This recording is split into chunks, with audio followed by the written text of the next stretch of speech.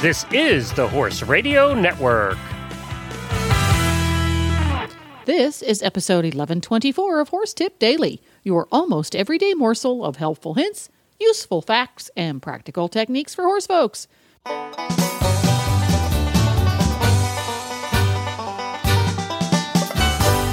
Hi there, Coach Jen here, and thanks for tuning in to Horse Tip Daily. On today's tip, we're going to learn about another one of the amazing high-tech modalities available at Equine Performax at the Jaeckle Center. This time, Dr. Mark Wooten talks about the Hallmarq standing MRI. And I'm so pleased to welcome to the show Dr. Mark Wooten of Equine Performax Veterinary and Rehabilitation Therapy Services at the Jaeckle Center near Nashville, Tennessee. And he's going to be here talking about the Hallmarq standing equine MRI. Great to be with you. It's we've had it at our facility for a little over a year now. It's a standing MRI, which the key phrase there is standing. The horses do not require general anesthesia like they do for most any other type of equine MRI. So these horses, they do have some mild sedation, and they're put in the magnet, and they're there for, depending on what we're scanning, for an hour and a half, 2 hours, and then they're right back out and ready to go home the same day. So it's a real advantage as far as that goes. The fact that you're not putting the horse to sleep is huge. And another big factor that we found too, typically we are keeping those horses overnight. We'll put the horse in the magnet. The images that we generate are sent to Dr. Natasha Werpe. She's a radiologist at the University of Florida. Prior to that, she was at Colorado State University at the vet school. And she does a tremendous job of reading these MRIs for us. And a really important thing is sometimes with these cases, after we blocked them and localized the pain, we think to the foot. There's been a few cases that Dr. Werpe said, I'm not seeing the kind of problems here that would be causing the degree of lameness that you're telling me. Let's put the horse back in the magnet and go farther up the leg and look at that area, which, would be very difficult to do in a situation where the horse was just recovered from a general anesthesia. But in our situation, we're able to just put them right back in the magnet. And I've been amazed at some of these cases where we are finding lesions is not really where we would thought it would have been based on the diagnostic blocks that we're using. So it's kind of created a real fly in the ointment when it comes to evaluating our blocks. I've had a couple of horses that block very sound to a heel block, the low block that we do in the foot, and end up finding the lesion up near the fetlock. So, I think it's all connected, isn't it, Dr. Mark?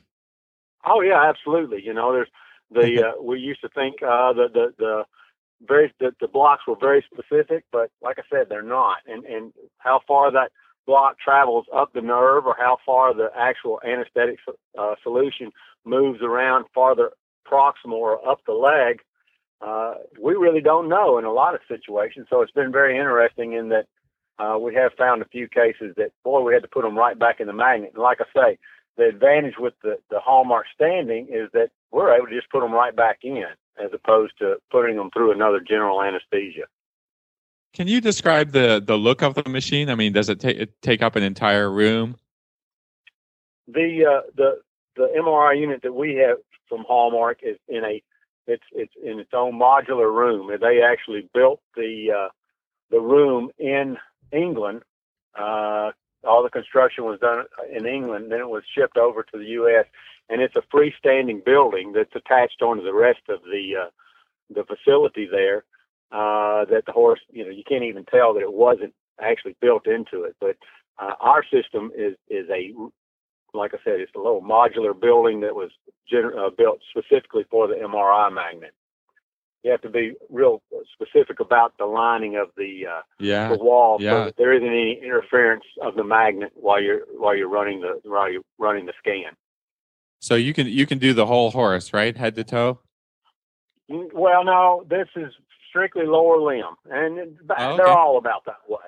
MRIs are, well, with some of the MRIs you can do heads and that sort of thing. We can't do a head with the Hallmarq standing. It's pretty much specific for the lower limb, which in most of our cases that's really where we're mostly interested in. Yeah, in horses for sure. Right, and if it is requiring something like that, a head or something like that, no, we don't do those. But where we're really focusing are lower limb issues.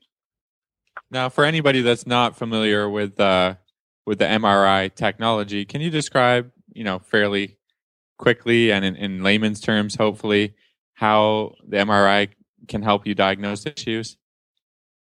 Well, it's able to generate images not just of bone like an X-ray, or not just of soft tissue like an ultrasound, but you see the entire picture. You see everything. And I think a good way of describing MRI is looking for fluid, where it should be and where it shouldn't be. And a lot of times what we're seeing with our images is, okay, there's an increased fluid density inside a bone. And that's one of the things that we really pick up that has been very beneficial is you can X-ray a bone and you're not going to detect any type of bone bruise or swelling or edema within that bone. But the MRI will actually pick up that, because you're getting a physiological image of what's going on in the structure rather than necessarily just a structural image. I hope that makes sense. But like I said, it's looking for fluid. Generally you're looking for the edema that is a consequence of some sort of structural damage, correct? Correct. Exactly. And you're not going to pick that up in a bone with an X-ray. And there's a lot of things that with the ultrasound we can pick up a lot with it. But I think the sensitivity of the MRI is so much greater than what we're getting with the ultrasound image. And there are certain parts, particularly in the feet. I think that's where most often veterinarians are really looking for help in aiding in a diagnosis of what's going on with a particular horse, is what's going on in the feet, because all we have is X-ray, and we can't really, and there's so many potential soft tissue injuries inside the foot that we can't ultrasound that area. Well, we have a limited area that we can ultrasound, very small, whereas the MRI will give us all those structures that we have no other way of seeing other than MRI. Now, traditionally, the drawback of doing an MRI is the general anesthesia. Not all horses are great, to put them under anesthesia. So the standing one is a great benefit. Exactly. I think that we were when Teresa brought us into her facility. One thing she asked, she says, "I want to have everything that there's possible to have." So, I said, well, if you really want to have everything, you need an MRI. So we started investigating, looking around, and we really saw the benefit of the standing procedure as opposed to the knockdown procedure. So there are some disadvantages, to be quite honest with you, with the standing MRI. It is a low field magnet as opposed to a high field magnet that most of the knockdown MRIs are.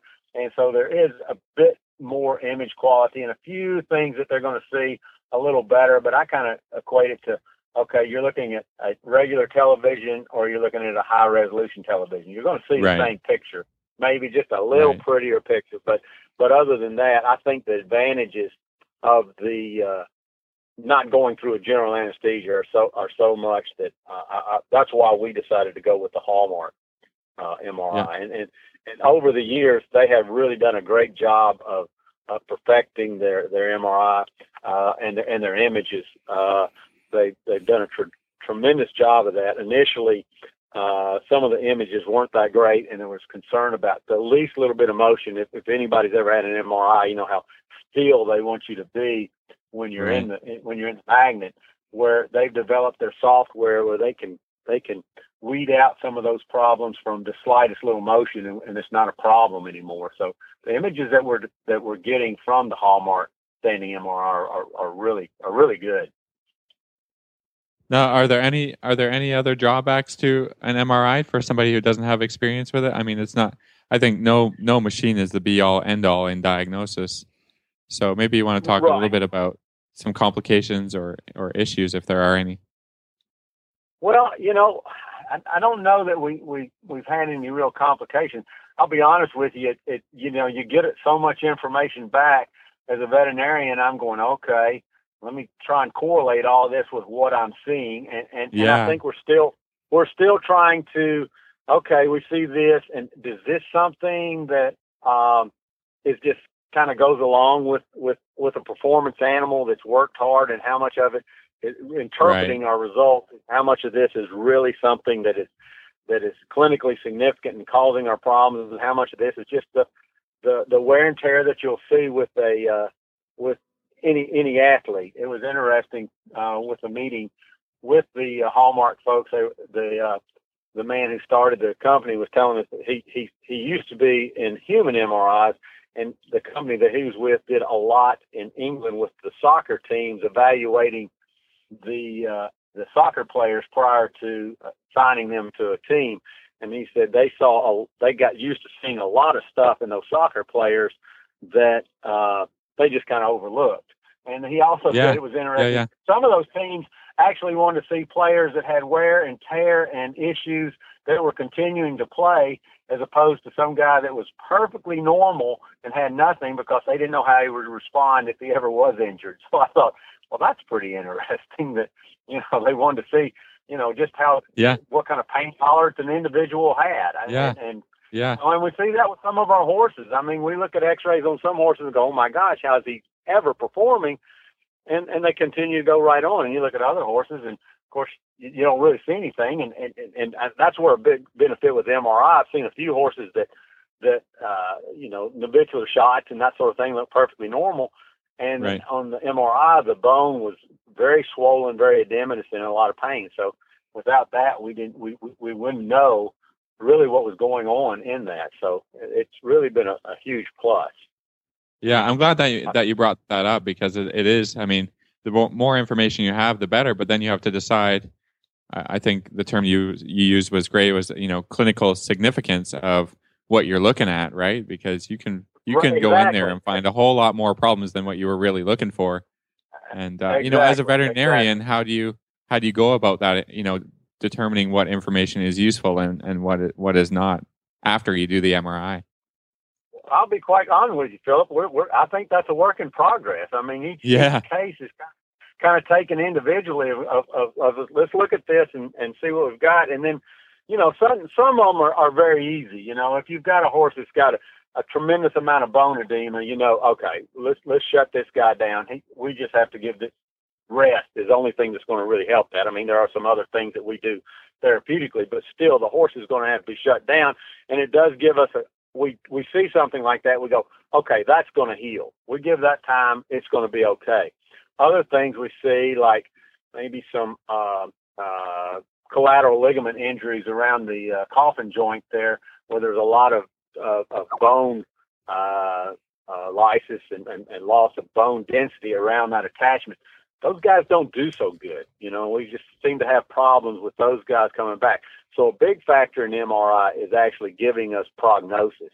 Do we have any type of injury here that, boy, these guys can come back, and that sort of thing. So I think we're still working our way through that. There's certain things, like we had a horse the other day that had a severe adhesion of the deep flexor tendon to the navicular bone. And that doesn't carry a very good prognosis for us, to be quite honest with you. It's hard to tell the owner that, oh, yeah, we do this and everything's going to be fine. So I think that's where we're really starting to develop a database of, okay, this is an injury that carries a good prognosis with, some healing, some therapy that we can do, or this is the type of injury that we probably are going to have some chronic issues with. And that horse's future is maybe in question. But it does give you that. It's just, the more information. Yeah, the more that you get, the more experience you have with the machine, the more diagnoses that you do, the better you get at it. I think that's part of being a veterinarian. Exactly. So I was interested in your answer to that question. Yeah, it's one of those kind of cases you find this, you go, maybe we don't want to keep going around this circle trying to treat this horse, because this probably isn't ever going to get fully resolved. It's going to be a chronic issue for its entire life. And you're able to find that kind of information with the MRI as opposed to what we were able to do with our previous imaging modality. So it's a work in progress, and it's still a learning thing, but it's been a real plus, and I think in the years to come, it's going to become more and more something that we rely on. And I think in a lot of places, with the upper level horses, it's actually even being used as a tool in pre-purchase exam also. Right. You know. So, Dr. Mark, can we talk a little bit about the cost of using the MRI or getting your horse in to have an MRI done? Yeah, our fee is for specific areas $2,300. That's for the first one. Now, on repeats, it goes down from there. I think the first repeat is $1,900, and second repeat is $1,600. So it's really nice to be able to, get that reduction in price and reevaluate these horses to see how our healing's going. And it's also been really nice. We're kind of starting to correlate it with our other therapeutic modality. We try and get these horses back moving as quickly as possible after injury, and we're using them in the treadmill and that sort of thing. And it's been really nice to see, we've got them in treadmill. They seem to be doing okay with it. Let's rescan it and see if we're actually doing any structural damage to it. So far, those horses have actually continued to improve in spite of, not just setting them in the stall like we did in the past, but actually getting them back into some type of physical rehabilitation. Well, for sure, it's going to help your ability to like you said, speed up the healing and just do the best things for the horses if you can continue to evaluate how they're doing and how they're healing or not healing, and you can adjust your program, and the whole thing just gets better and better, doesn't it? Yes, it does. Exactly. It's another great tool, and as many tools as we can have in the box, the better off we're going to be. And this is proving to be an excellent tool for determining those horses that we really think that we can rehabilitate and bring back, and also not beating our head against the wall on a horse that probably has some injuries that we're not going to get him back to the level of work and that sort of thing. Well, there's certainly nothing more frustrating for a competitor than chasing their tail around for 6 months or a year trying to figure out why the horse is having an issue. And this sounds like a very, very useful tool for not just diagnosing, but also tracking the progression towards getting back to work. So I would like to thank you again, Dr. Mark Wooten from Equine Performax Veterinary and Rehabilitation Therapy Services. That's a real mouthful over there at the Jaeckle Center. Well, there you have it. Go to horsetipdaily.com for links to today's guests. The Horse Radio Network and the Horse Radio Network